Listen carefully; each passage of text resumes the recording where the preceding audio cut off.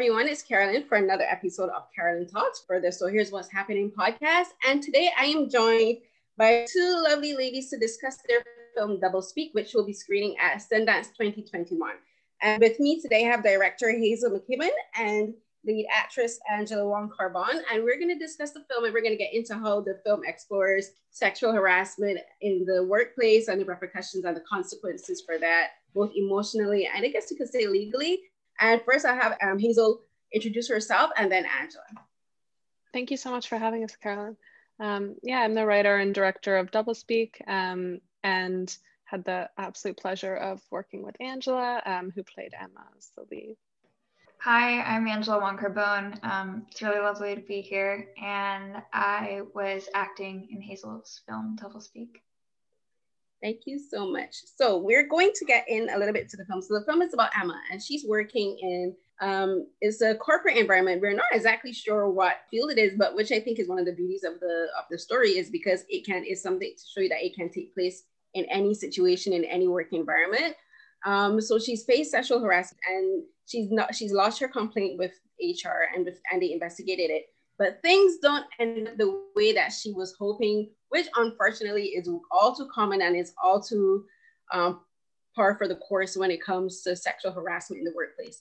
And so first I'll ask Hazel about just the way you structured the story where we don't have any specific details about what happened with Emma. We just get these brief glimpses where you have like flashbacks and you have the investigator just saying some things like there was an encounter in an elevator and he sent her inappropriate texts and that kind of situation. So just tell me about just getting your idea and structuring the film in that way.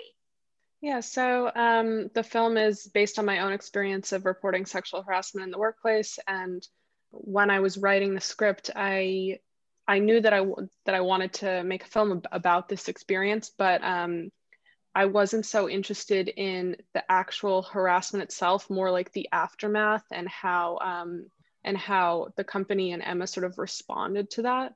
So we sort of centered it around this meeting because it felt like the most obvious way in which she was undermined was less the harassment and more the aftermath of it. It's true because sometimes when you do watch films that do talk about sexual harassment, a lot of it does focus on the actual sexual harassment itself and the emotional toll it takes as it's happening and just after and when they do the complaint. But for the way you structured it is showing very much the situation that happens after you do the complaint, like just before you get the resolution or none at all. But it's the way we get this snippet of time in her life and it says so much about her. And I'm so sorry that happened to you and that you had to do that this story was made about your own personal experience. But then when you think about it, it's like as women, we've all unfortunately faced either exactly the same or very similar situations. So when you would have a female director making a film about this, and even if it's not based especially on a specific experience, like she does have an understanding of what the story is about. For you, Angela, could you tell me how you got involved and also your own, how you were able to get through the filming and processing the story and Emma's emotions? Sure. So I met Hazel actually through an audition, but I think I was suggested to Hazel by a friend of mine who I went to when I trained at NYU, someone I met there. So it was really nice because all those experiences that you have, building up your credits and building up your craft in the industry kind of come full circle. It was nice to be reconnected with other women in the industry that I had met before. And drawing, creating this character and creating the mood and the character for the final film, it's exactly like you said, that every woman has, unfortunately, some understanding of, what this experience is like. And even though, mine and Hazel's experiences aren't exactly the same, I feel like there's a lot to empathize with there. And there's a lot of my own personal experience that I drew from in order to bring a lot of honesty to Hazel's script and the character of Emma. I think, you know, there are a lot of places in society where it becomes hard to bolster your strength and courage against that kind of red tape that exists, especially for women. And so, you know, I didn't take much digging, but I did use my own personal experiences to construct that world of the character. And for Hazel, the thing that really struck me when I first, because I watched it a couple times when I first watched the film, is Emma doesn't have much dialogue. A lot of Angela's performance is mostly acting, especially her body language and her facial expressions. And it kind of sat with me that it's interesting that she is the focal point of the story. It's about her, but she doesn't get much say in what's taking place. Most of the dialogue happens with, if you look at it, like with three men, and one is the investigator. The other one, I'm assuming, is maybe possibly the CEO of the company. And then her co-worker, the gentleman who harassed and assaulted her. And it just struck me that where you have this situation where even in something as visceral as experiencing sexual harassment and emotional toll that it's taking on her, she still doesn't get a voice. And then it's all about the onus of belief is placed on her. She has to prove what happened. She has to make them believe what happened. Whereas he says, oh, it didn't happen that way. And they're like, well, if he says it didn't happen that way and you don't have any proof, that he must be the one that's right. So can you tell me a little bit about how you structured that particular part where Emma, there, like it says so much where she doesn't get much say in the story with regards to dialogue, but everything is about her with regards to the acting and the performances. Yeah, I think like when we were approaching it and trying to figure out even how to film it, it was important to me that it didn't feel like sentimental or it was like I wanted it to be very objective. It's very rooted in her subjectivity and it's her experience, but I wanted it to feel like we were watching that happen to her. And the language of it and her not speaking, I think, speaks a little bit to the title of the film, which is, to me, it's like there's so many ways in which she's undermined through them just speaking at her, and like the rearranging of the language around and framing around her experience of harassment. And I think like often you might be the main character of your life in the story, but you might not always have the ability or the space to say what you necessarily want to. And when Angela and I worked together on the character, we worked a lot and talked a lot about how she might want to say a lot, but she's not in a position where she's able to. It's like, this is her job. It's where she works. She needs the job still, regardless of what happens here. And so a lot of it was like biting her tongue and not being able to say what she might want to. And for you, Angela, could you tell me a little bit about, like, you before you said that you kind of had to draw on your spirits even though they weren't the same and you were able to sit into the character, but when you, for the main scene which takes place in the conference room where she's sitting there, she's watching these two men, as Hazel said, talk at her, and like the first person that controls the dialogue is, when you look at it, the investigator is talking, but then he gets interrupted by the CEO who's trying to make it seem like she doesn't understand the weight of what's going on. He's like, oh, this is a very weighty situation. And she's like, yeah, I know, I am the one who experienced it. So could you tell me a little bit about being in that specific scenario? Yeah, I mean, I think it's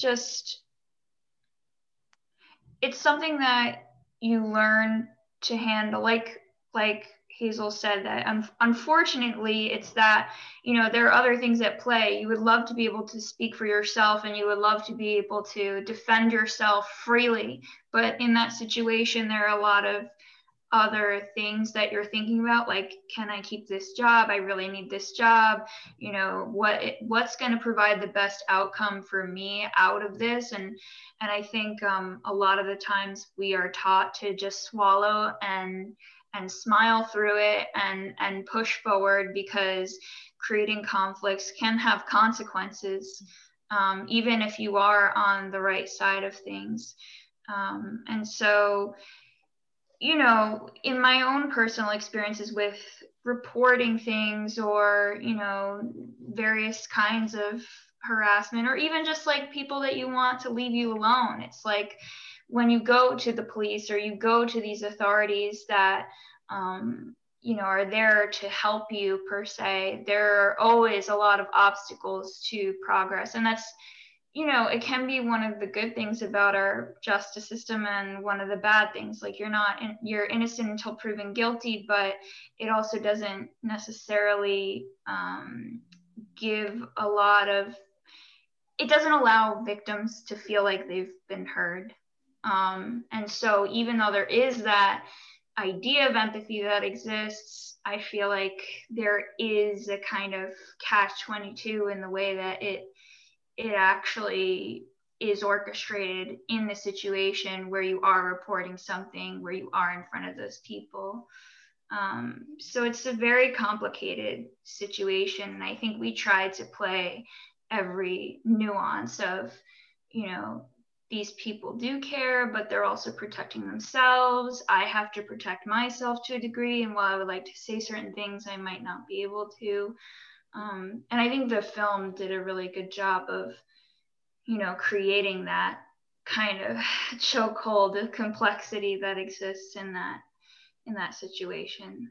You guys did a great job, because again, and it's something that we're probably going to keep repeating, but I myself have been in similar situations where you're in that space, even if it's not at work, but for instance, if you're at a social event where there are a lot of people, and you're at the back of your mind, you're still thinking, I really want to say something. But then you're like, that as a woman, people are going to look at you negatively first, then they're going to look at the person who's antagonizing you, because you're always thinking, I have to have decorum. I have to be civil. I can't act out. I don't want them to look at me badly. I don't want them to think that I'm aggressive or that I'm haranguing anyone. And it's unfair that we always have to consider what other people think, even in the situations and at the times where we are feeling unsafe, where we're feeling uncomfortable. We've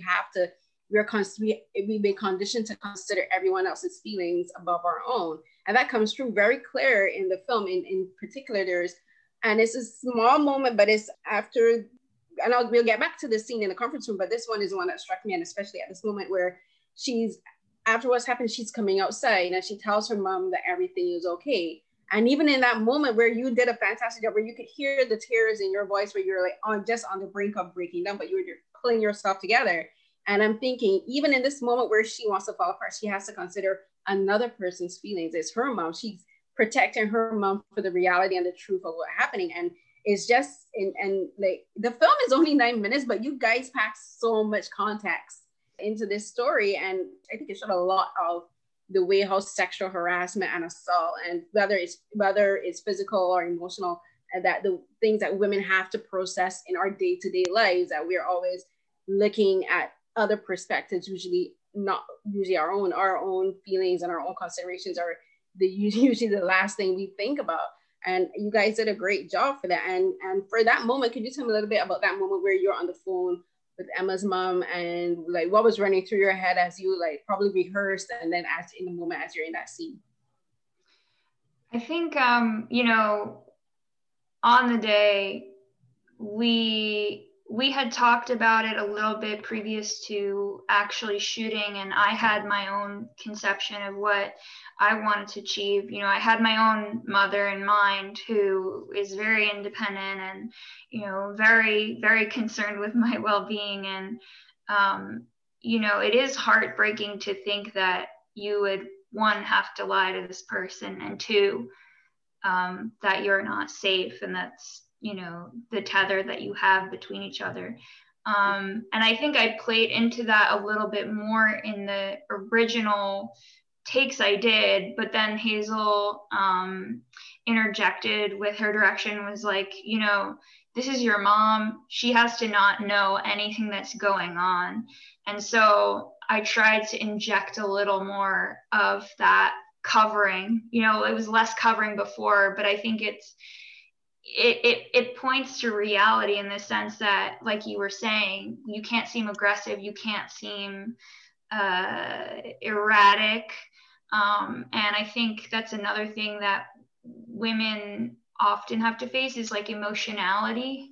And if you show emotion, you're going to lose in this battle for what you believe is right sometimes, because emotionality can point to, this person isn't telling the truth. This person doesn't have a case. They can't handle what they're saying. They don't know what they're saying because they're emotional.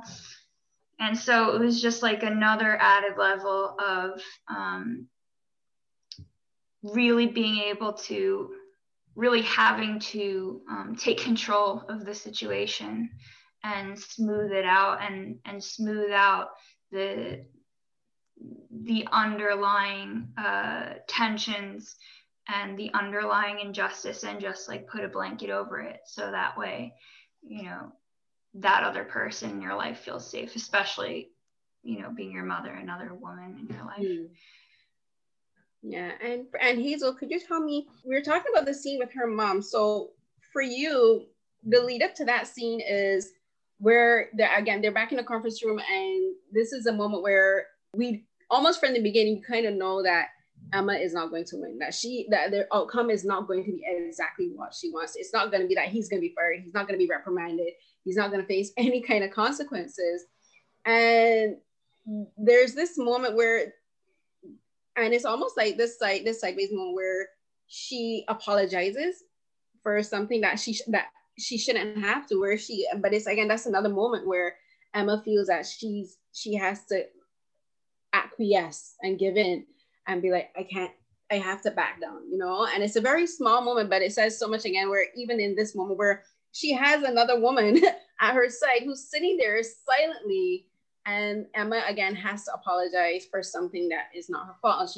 And I read it as she's apologizing for not having enough evidence. She's apologizing for not speaking up sooner. She's apologizing for not knowing that the video recording would be deleted in 6 months, because like who in the company questions or asks, when will you delete the footage in the elevator? Like she's apologizing for that. She's apologizing for everything that's happening.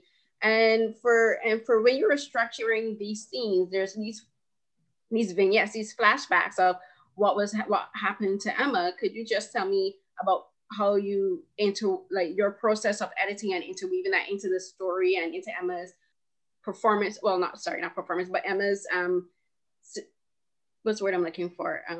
Emotional progression, because I noticed that the way that the flashbacks happen at specific times during the dialogue. And just could you tell me just a bit about your editing process and the technicality of like interweaving these two plot lines into the specific scenes? Yeah, for sure. So the flashbacks were actually, we improvised them on set within the specific parameters. The rest of it was very scripted, mostly because it was actually taken from a recording of my own similar interview. And then I worked with Angela and the other actors to make it seem like it was like, or to have them inhabit the words, and so that we changed stuff so it felt like their own. But then the flashbacks of the specific incidents of harassment, I spoke with Angela and with Frank, who is who played Peter, and we figured out what the situation was, and then just let them try it. And we tried a few things. Actually, the one in the elevator, I couldn't even be in the elevator or see the footage because it was so small. And so we just shot a bunch of stuff. And then I always knew I wanted it to be a little impressionistic, and there was a chance that I wouldn't use it at all. But I felt like when we were editing those moments, just like the tiniest flashes really would speak to how she was feeling while this, like, reliving the trauma of the meeting, them like laying out so clinically like exactly what had happened as the charges were, than with her own experience of those events. And I felt like it just would give a hint at that kind of like interior, what she was experiencing, while like the facade is so kind of composed. They were kind of hinted at what was going on underneath. Mm-hmm. And this is your first film, and this is a very personal story for you. What made you decide that this was the way you wanted to address this story, to make it into a film that thousands and however many people will see it? But then what made the time that you did make it, that you were like, that made you decide this is okay, I'm ready to address this, I'm ready to make a film about this and put this story out there for however many people to see? Yeah, well, it was it's the first one of the first scripts I wrote when I went to film school, when I went back to school to Columbia to do my MFA. And I felt like, and then figuring out which script I would make, I kind of felt like every other film I would make, if I didn't make this one, would be about the same thing in some way. So I almost needed to like exercise it from my creative, I don't know, imagination, repertoire, whatever, so that I could make films about other things, because it had dominated my life for probably 4 years. I mean, the film's 9 minutes, but the experience was years in the making. So yeah, I wanted to make it and like get it out there, and now I can work on other things.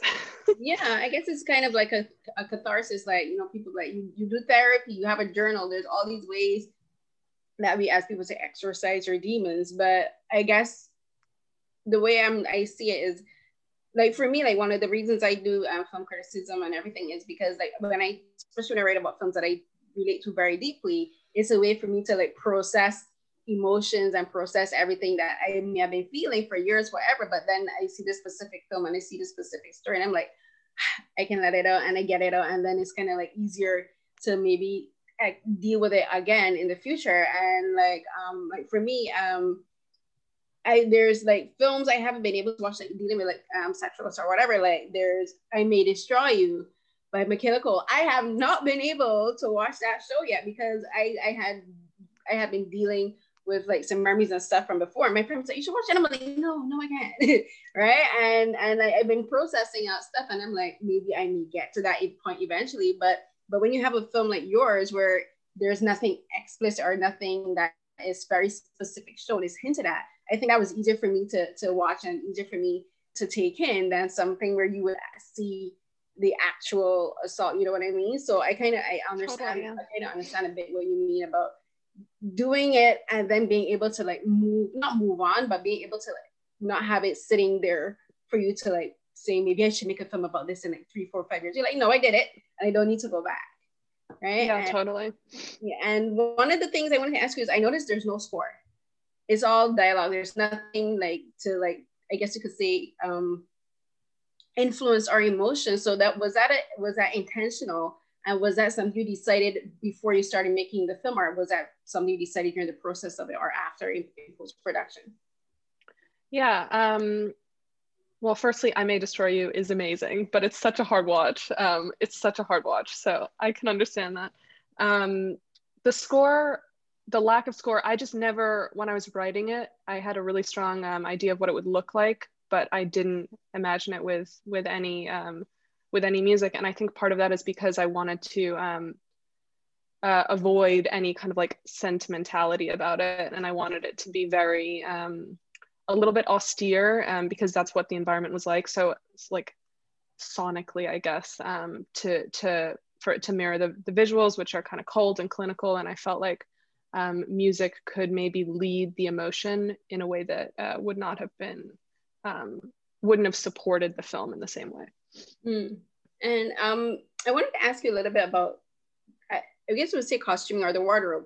And again, this is something where I have moments where I'm speaking to directors or cinematographers. I'm like wondering, am I thinking way too much about this? But when the CEO comes in, everyone has on like casual business attire, like full suit, but he comes in and his shirt is kind of slightly wrinkled, unbuttoned. He has on his pair of Vans with his cell phone in his hand.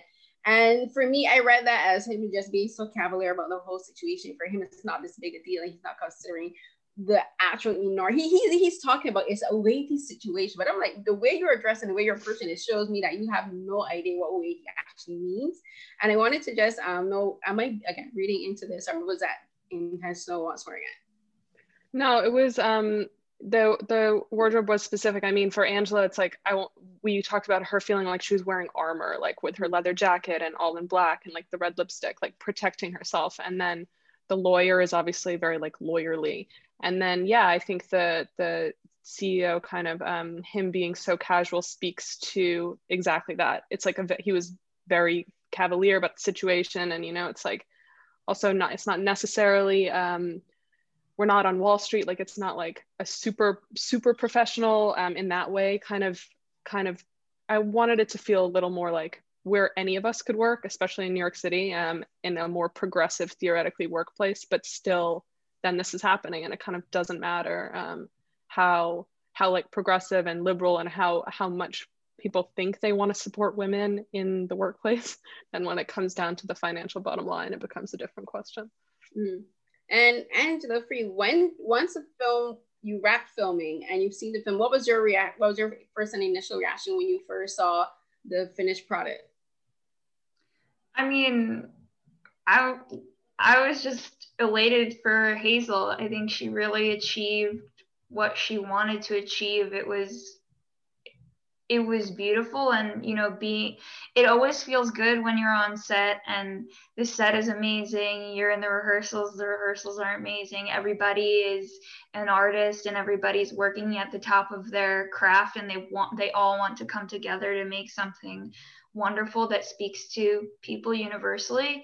And it was just very satisfying to see it all come together the way that Hazel had intended it. And I just felt very proud for all of us to be able to telegraph what we had intended. I mean, I felt that, I was really glad that all the things that I was feeling translated to other people, because I heard from, all different genders, of all different identities of people responding in the same way, so it's not even just a film for women. I think it's a film for, people today in our society and people that feel that empathy. It was just amazing to see it cross different individuals, and each person had that chilling effect.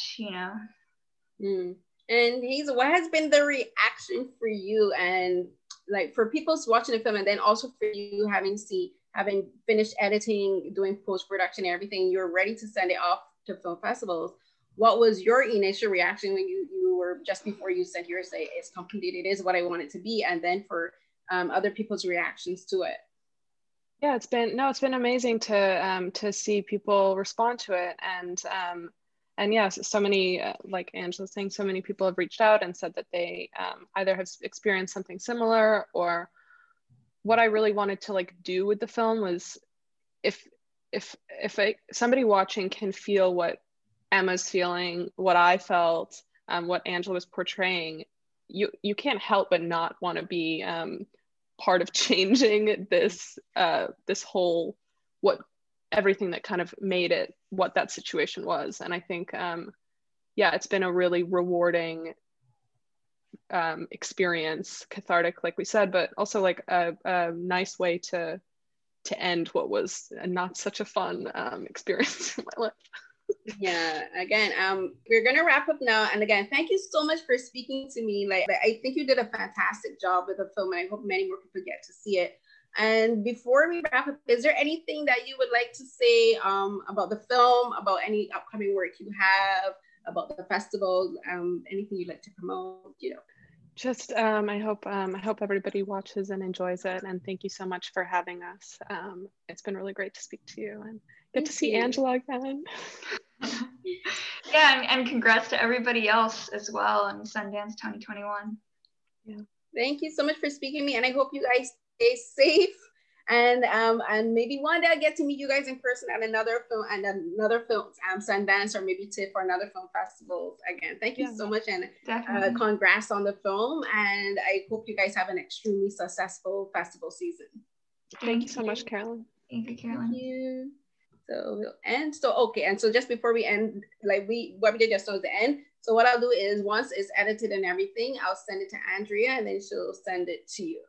Right. Amazing. Thank you so much. Thank you. Everyone, again, thank you for joining me for another episode of Carolyn Talks, and for this extremely amazing conversation with director and writer Hazel McKibben and lead actress Angela Wong Carbon about their new film Double Speak, which is showing at Sundance 2021. Before I wrap up, you can find me on social media at CarrieCNH12, Twitter and Instagram, And you can find my work on butwhythough.com, Observer, Comics Beat, and a multitude of other online webs and multitude of other online outlets. And I've been doing virtual roundtables with the African American Film Critics Association, and you can find our discussion with writer, director, and editor Sam Pollard about his new film, MLK FBI. It's a great documentary that goes in depth into the history of the FBI's invasive investigation and wiretapping of Martin Luther King Jr. during the civil rights movement leading up to his assassination. We've also done discussions with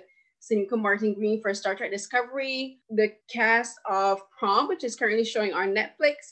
And we have some more coming up. We'll be talking with Yetide Badaki, star of American Gods, and a whole host of other films and TV shows going into 2021. And you can watch our roundtables and spotlights on the AFCA YouTube channel. And you can also visit the AFCA.com site where you can get links about the films, upcoming projects AFCA's having. And everyone, please just stay safe, wear a mask, and wash your hands.